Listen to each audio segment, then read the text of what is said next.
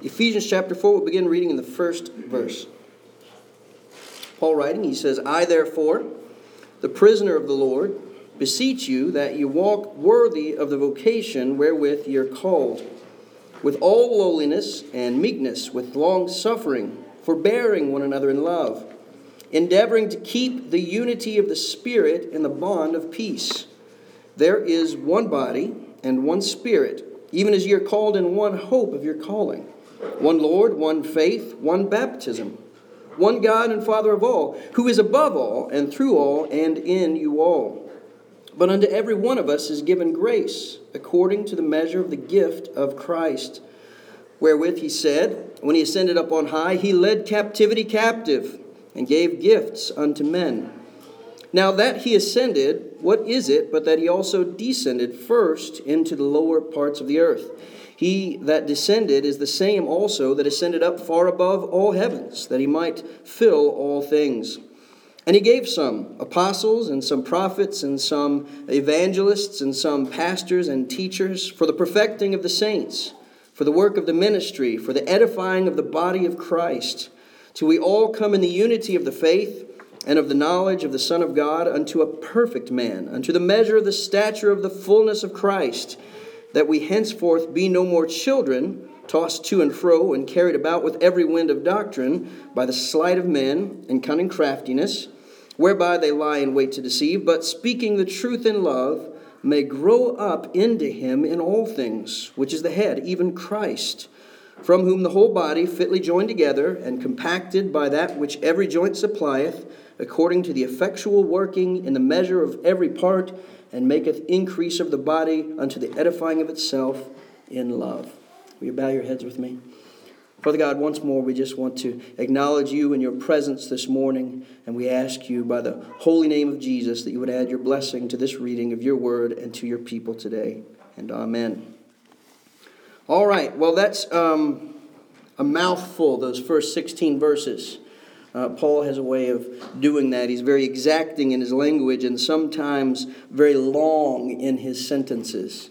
They are grammatically correct, but probably most English teachers at the elementary level would say you should never have a sentence that long if you were to write them. But it's there for us, and it's by the inspiration of God, and so we need to pick it apart a bit.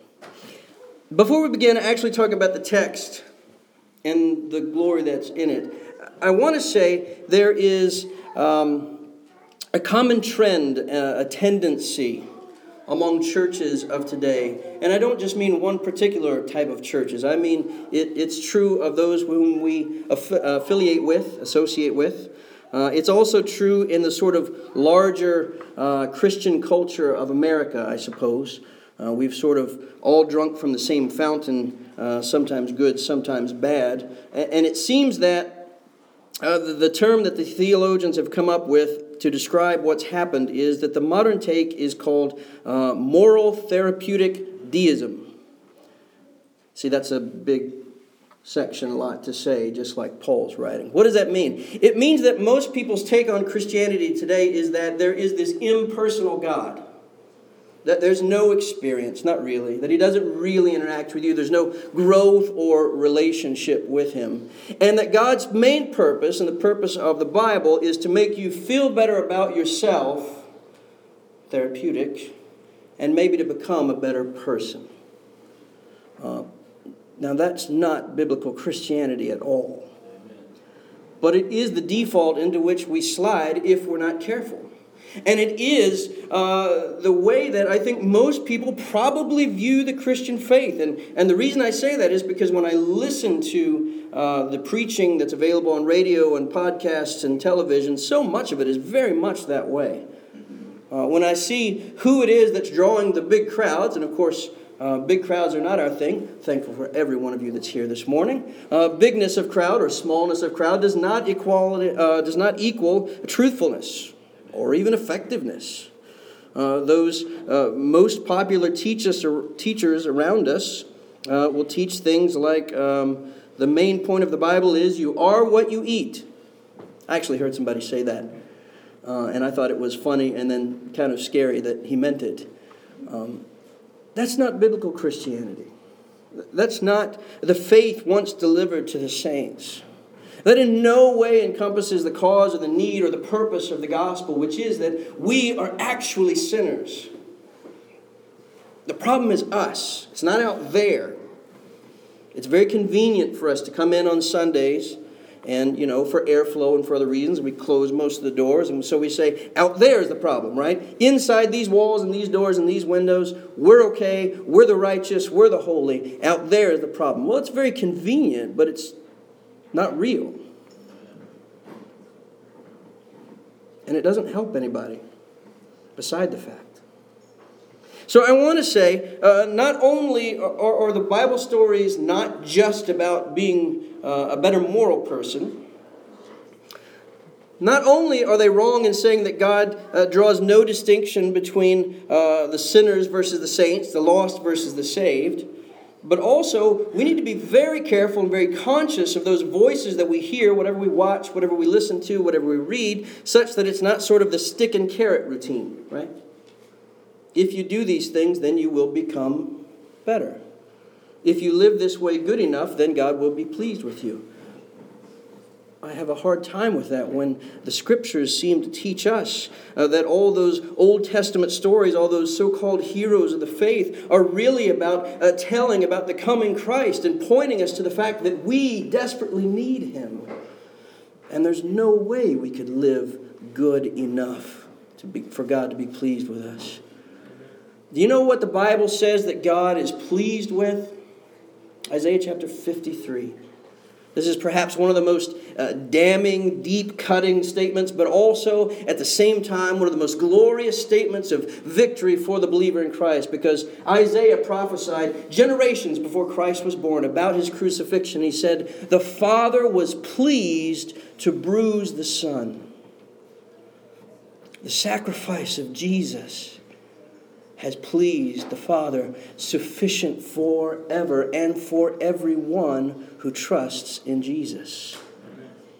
Now that's the understanding, that's the approach that we come to as we look here at a portion of Paul's letter to the Ephesians. That's the understanding that Paul has. And so this is about a real gospel. It's about real relationship. It's about real needs that we have. And by the way, as much as I want to say it's not just about becoming a moral person, that's not to say the Bible doesn't have things, in fact, much to say about how we should live and how we should act, because it does. We just have to approach it rightly. Okay? So today, when I speak from Ephesians 4 and future messages, when it talks about how we should live, and Paul opens up here, live or worthy of the vocation wherewith you're called, it's not about living enough to please God. It's about recognizing the fact that if you are in Christ, you're accepted in the beloved. Therefore, realizing the sin that should be weighed upon you, you should be held guilty and responsible for, but knowing that Christ took that upon Himself and nailed it to a cross and came glorious out of the grave on the third day, knowing that judgment is not awaiting you. You see what a different motivation that is? And for the heart of the believer, when we talk about these things, that ought to stir something inside us that says, I owe my all to Christ. I need to live worthy of that calling with which I've been called, not because so that I might obtain something, but because I have obtained something by grace through faith in Jesus. So we want to be careful about the way we approach this. Also, I'm sort of presupposing at least two things in this message, because otherwise it would be much longer. And while I've had the week off of no teaching and preaching, that doesn't mean that you're ready for a week's worth or 2 weeks worth jammed into one. It's amazing what missing one Wednesday night will do to you. But anyways, I'm presupposing two things in this message. First is that you are saved. That may seem strange. What I mean by that is the things that Paul wrote here, he wrote to believers. He wrote to people who are a member of a local church. So this morning, as I talk about the blessings of God, as I talk about the protections of God, as I talk about how that we ought to live, the truth of the matter is you can't get there on your own. So even when I talk about walking worthy or living in a worthy manner, you can't do that. if you're not saved.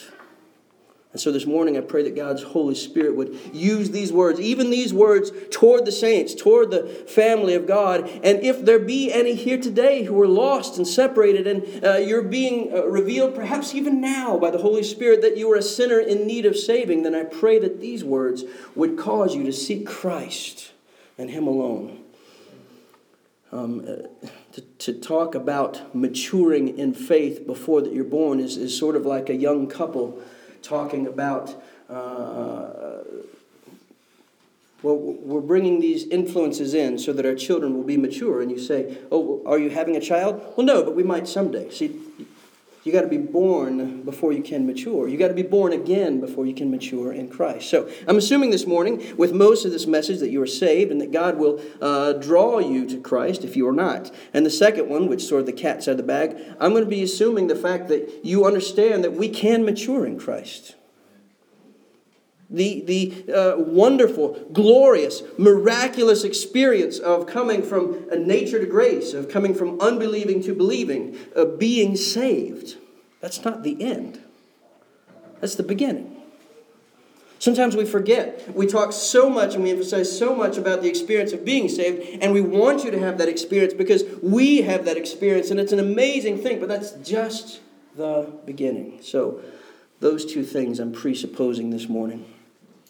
And looking at these first 16 verses, I want to talk about growing up in Christ or maturing in Christ. What does it mean to mature in Christ? Does it just mean that I've been saved for a long enough time, and so by virtue of living in Christ and turning the pages on our calendar or flipping them on our screen, as we all now have digital ones, does that just mean I'll naturally mature in Christ? What does it mean to mature in Christ? First, I want to say that it is not a matter of physical age, nor is it a matter of length of Christian experience.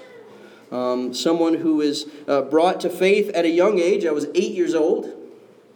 I was immature in Christ. Someone can come to faith at an adult age. In fact, we find many testimonies of such in the Scripture. And we know of people.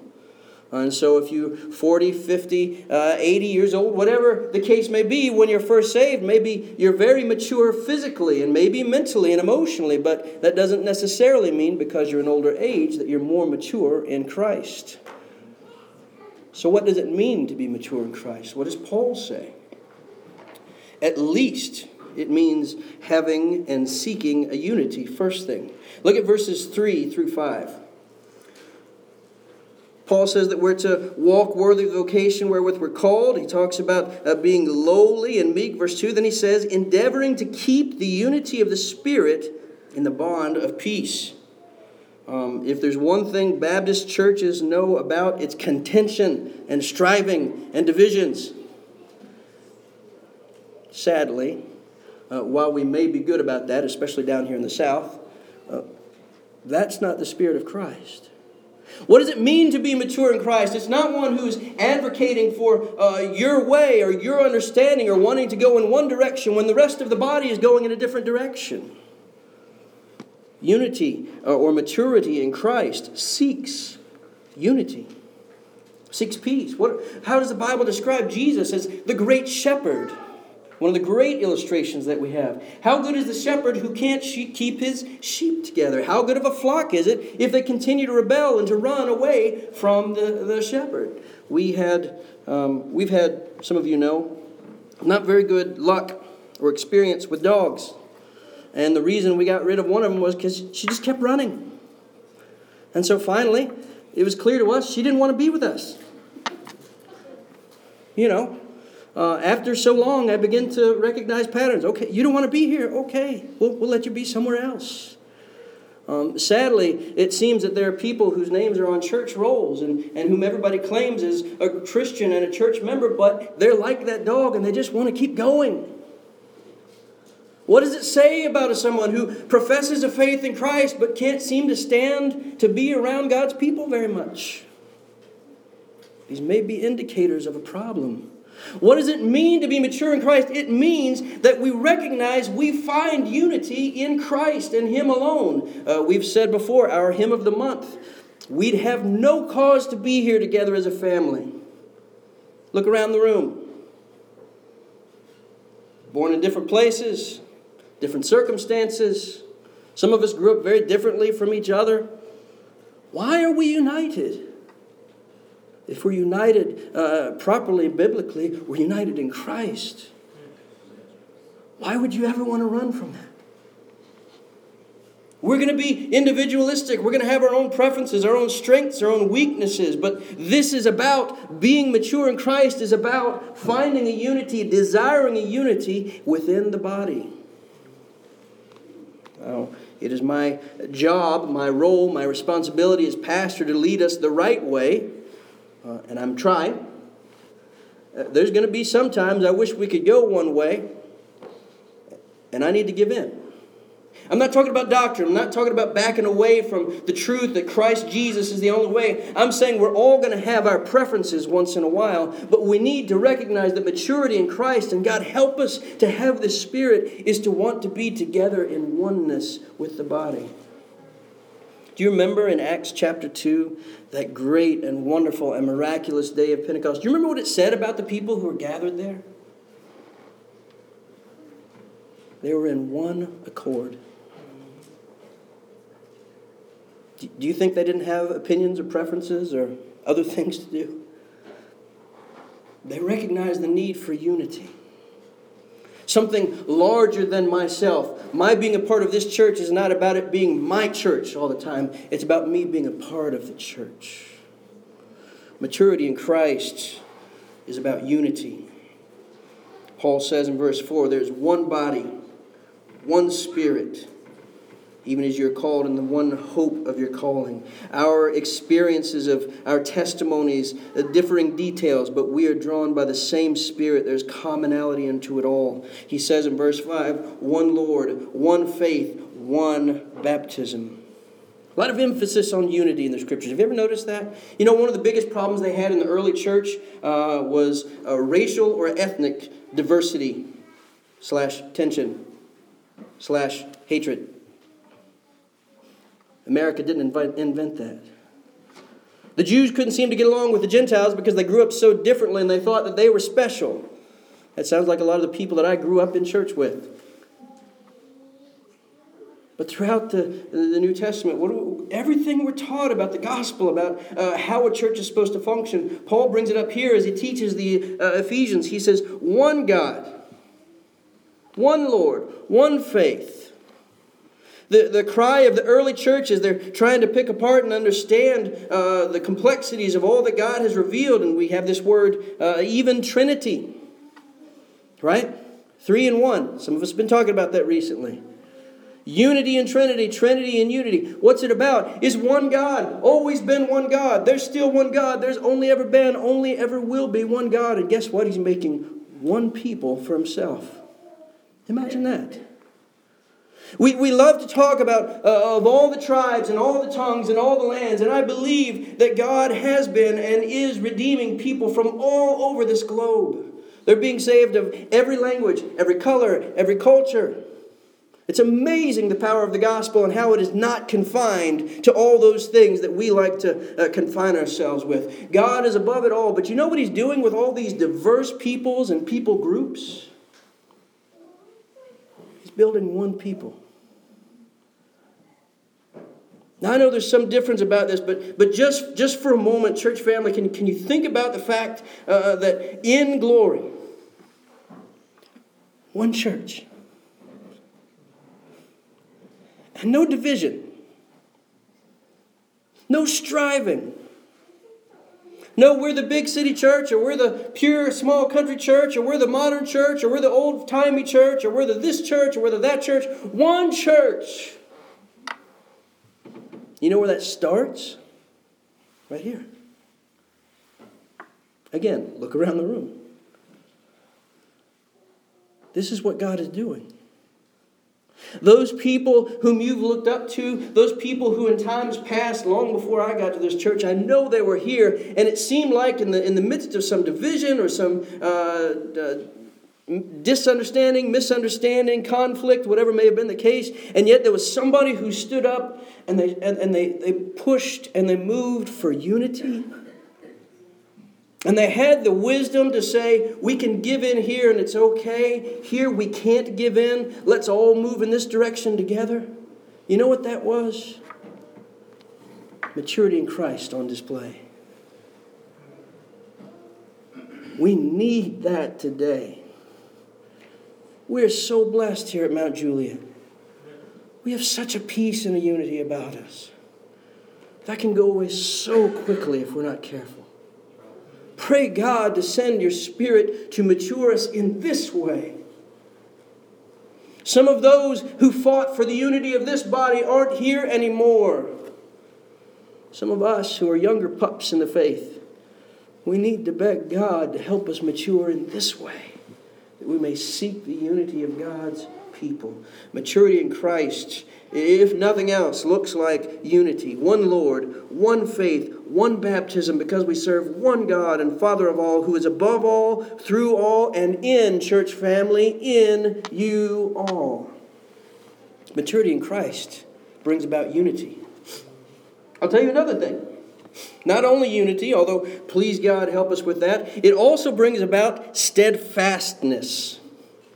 Look at verses 14 and 15. I don't know, I'm kind of jumping around out of order, but stick with me. Unity, now steadfastness. Verse 14.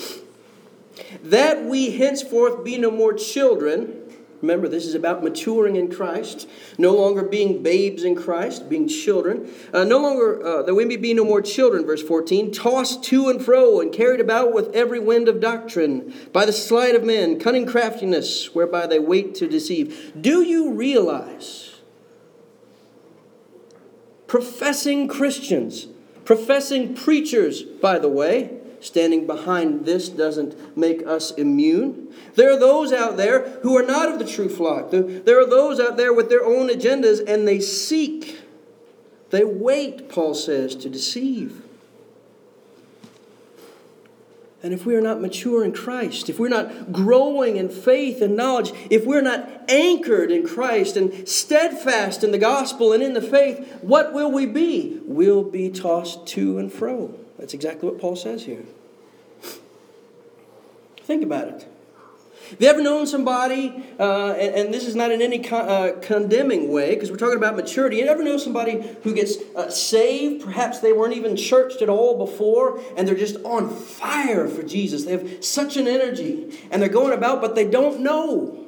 They don't even know what they don't know, if you take my meaning. And somebody comes in and tells them something.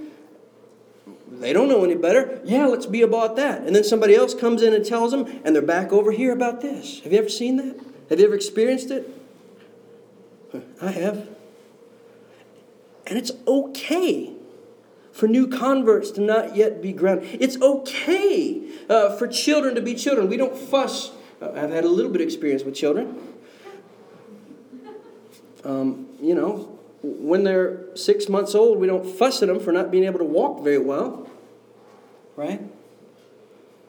They have to grow. So we need, as a community of believers, we need to understand it's okay for babes in Christ to have crazy sounding questions and sometimes get really bad ideas. That's natural. What's not okay is to just let them run with it and leave it alone and let it fester into something else and not recognize that those of us who are younger in the faith need to look to those who are more mature and more established in the faith and seek that steadfastness, seek that ballast that they have. I've seen mature Christians be attacked with an onslaught of just must-be spiritual attacks, just terrible things, one after the other. And they just sort of seem to sail through it. I'm not saying they don't hurt. I'm not saying they don't feel the pain and the loss, but it seems they are never shaken. They have ballast. They don't tip over. That's what we need. That's what maturity in Christ is like. That's one of the blessings of sticking with it, of persevering through the hard times, of digging in and listening to preachers ramble on and on when it seems like they're just talking. Sometimes the Bible studies aren't on a topic that you necessarily want to be in. It's not what you're interested in right now. I understand that.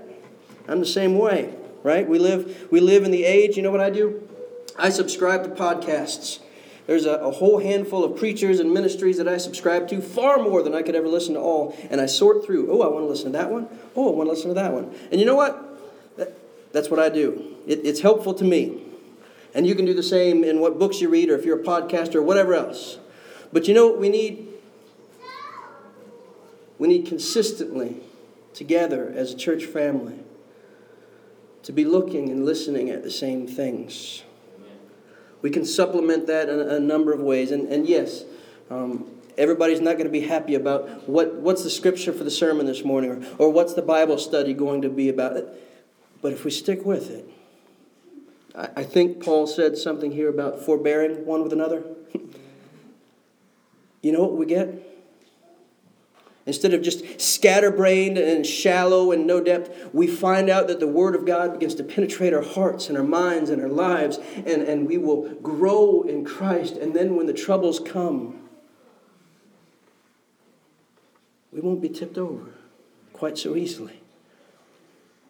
When something comes at you from out of nowhere, suddenly you'll reach a point, praise God, because of His grace, because He does this, because He strengthened us, and we go, oh yeah, there's that. Instead of saying, what will I do? What will I do? There's a steadfastness, there's a strength, there's a stability that comes through maturing in Christ. And if you say, I'm not there, I freak out about everything. Okay. Now we know where we are. Let's point forward. Let's grow together. Remember, it's about unity. So this is corporate. This is about all of us growing together. Some of us at different speeds in different areas. That's okay. If we're looking to Christ. If we're looking at the realities that we need this, that we need that stability, we need that unity. I'll tell you another thing. Maturity in Christ looks like unity, seeks unity, strives to keep unity. It's also about steadfastness. It's about being stable. But it's also about conformity. That's a big word for me, by the way, if you know much about my past. I'm not very much of a conformist. But how did the chapter open? Can you go back to verse 1? I, therefore, the prisoner of the Lord. We don't really like that word prisoner. We would like to say, I, therefore, the activist for the Lord. But Paul says, no. I, therefore, the prisoner of the Lord, beseech you that you walk worthy of the vocation wherewith you were called. Here comes some other tough words, so grab a hold. With lowliness. That means being humble. You know what maturity in Christ looks like? It's not about me being puffed up because I know so much doctrine. It's about me being humble because the more I learn about the Word of God, the more I look to Christ and Him supremely beautiful and perfect in all holiness, the more I recognize that I need Him. Maturity in Christ looks like humility. Meekness, that means gentleness. Boy, they don't just hand that out to everybody once they call them a preacher, do they? God, help me to be meek and gentle. Help all of us. Help us to be like Christ. Help us when we need to stand firm and say, no, that's not right. I will stand for my Lord because He's given everything from me. And then turn around and you find someone in need. And instead of just beating them over the head with verses, we reach out in humility and meekness. Love. Oh, I have seen.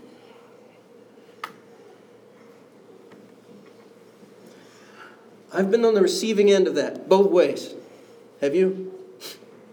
There were times when I needed a gentle word from a brother or sister in Christ and just got beat up. God, help us not to do that. Because I've also been the receiving end of the other. When I was as low as a body could be, and a brother in Christ just reached out. I said, I love you. Let me help you. Has anybody ever done that for you? You talk about a witness for Christ. You talk about a moment wherein God reveals to you what the gospel is truly like, what the nature of Christ is really like, an experience that will get somebody committed for a lifetime. I'm your pastor today in large part because someone did that for me. With all lowliness and meekness. And here we go. With long suffering, forbearing one another in love. Whew. That is the holy way of saying we got to put up with each other. I used to work with a guy who said once, and I thought it was both very funny and very true, that the church is a lot like Noah's Ark. Sometimes it's really crowded and stinky, and you feel like you've been in there too long, but it's a lot better than what's going on outside. Maturity in Christ means being able to put up with stuff. Oh, that we would have that spirit about us. Remember what I was just talking about? It's okay for young believers. It's okay for babes in Christ to have wrong ideas. We got to put up with it. We got to not be harsh with them. We got to love each other. We got to teach each other. We got to just... And you know what else? I'll let you in a little secret. Christian people, church folk, some of the most annoying people you'll ever know. Because they're people. Maturity in Christ looks like conformity, looks like humbleness, looks like gentleness, looks like long suffering. All right. This is beginning to drag on, and I told you I wouldn't give you 2 weeks' worth. All right. So that's what, if nothing else, here's just some basic things. What is growing up in Christ? What does maturing in Christ look like? Well, it looks like wanting to preserve and wanting to seek and wanting to find that unity in the body. It means that we have some stability and steadfastness, and it means that we conform to the ways of Christ and to the Word of God. So how do we get there? Right?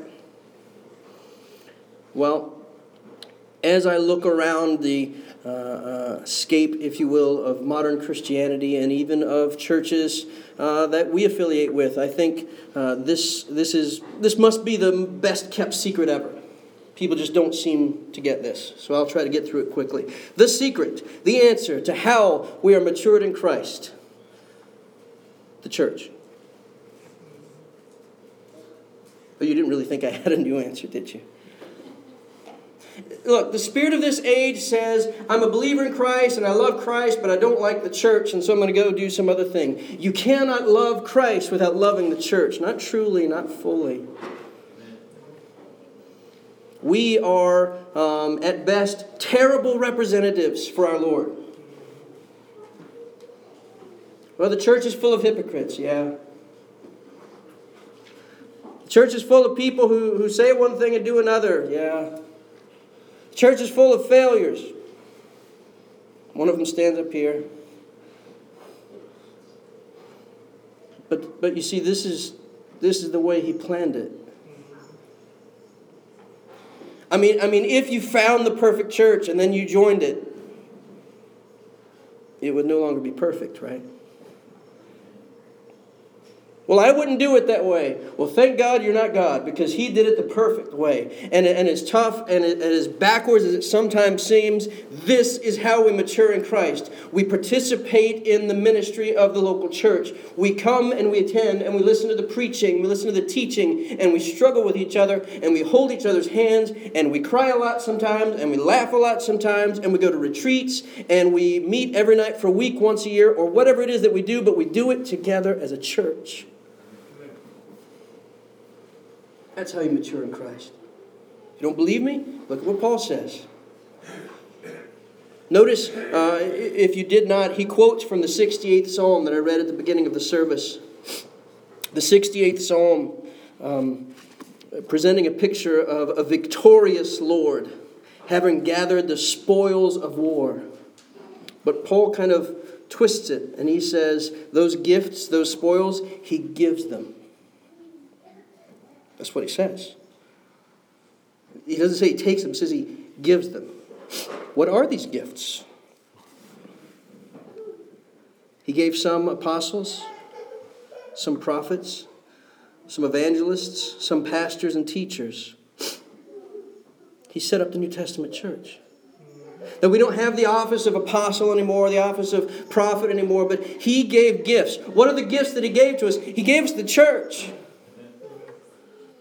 And by the way, just because I'm a little hyper off of a Wednesday, boy, just one Wednesday night off, and it really makes a difference, doesn't it? Little annoyance, little pet peeve of mine, and we'll correct it with a scripture. We have this phrase that we use, this terminology that we talk about ordinations, that we ordain a brother to the full work of the ministry. I hate that phrase. You know why? Look at your Bibles. Start reading with me in verse 11. He gave some apostles, some prophets, and some evangelists, and some pastors and teachers for the perfecting of the saints, for the work of the ministry. The church does the full work of the ministry. I play a part in it. That's why I don't like that phrase. The full work of the gospel ministry is not for one man to go around and everybody to listen to. It's about us coming together every week, struggling together in the hard times, rejoicing together in the good times, and every one of you being a witness for Christ. That's why I think it's so important to teach on some things. And maybe I pick the wrong things sometimes. Pray for me. But I do it because I believe what the Word says. It's my job to try to teach you, to try to help you, to try to encourage you, to try to exhort you, because you do the full work of the ministry along with me. That's our job together.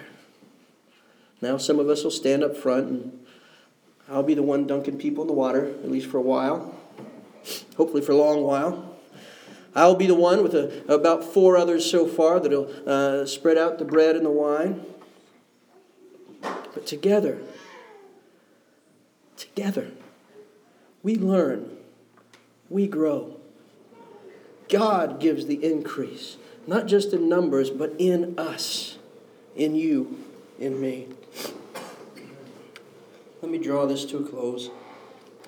There really is a heaven to gain and a hell to shun. See, there you go. I hate one phrase. I'll give you another one that we really like. That's true. Sinners need to be saved. All those who don't trust in Jesus and leave this life in that state will forever endure the punishment of God. We need to tell people they need to be saved. But there's so much more. And we need to be about that so much more. Believers in Christ are meant to, they are called to, they are commanded to grow in Christ, to mature in Christ. The source of our unity is found only in Christ.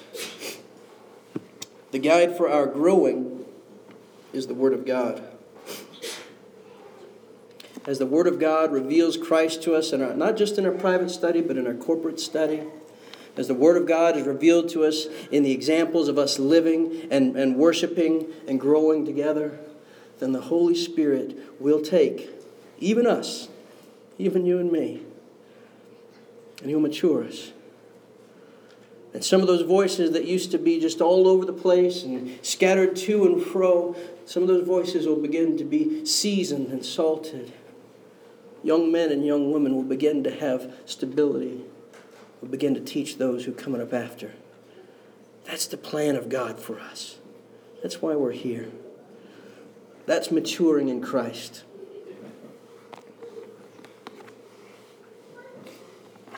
So, I'll give you one more laugh. I guess I'm just saying, grow up, church. Will you bow your heads with me? Oh, God. Were it based on our merit, on our worth, we would none make it.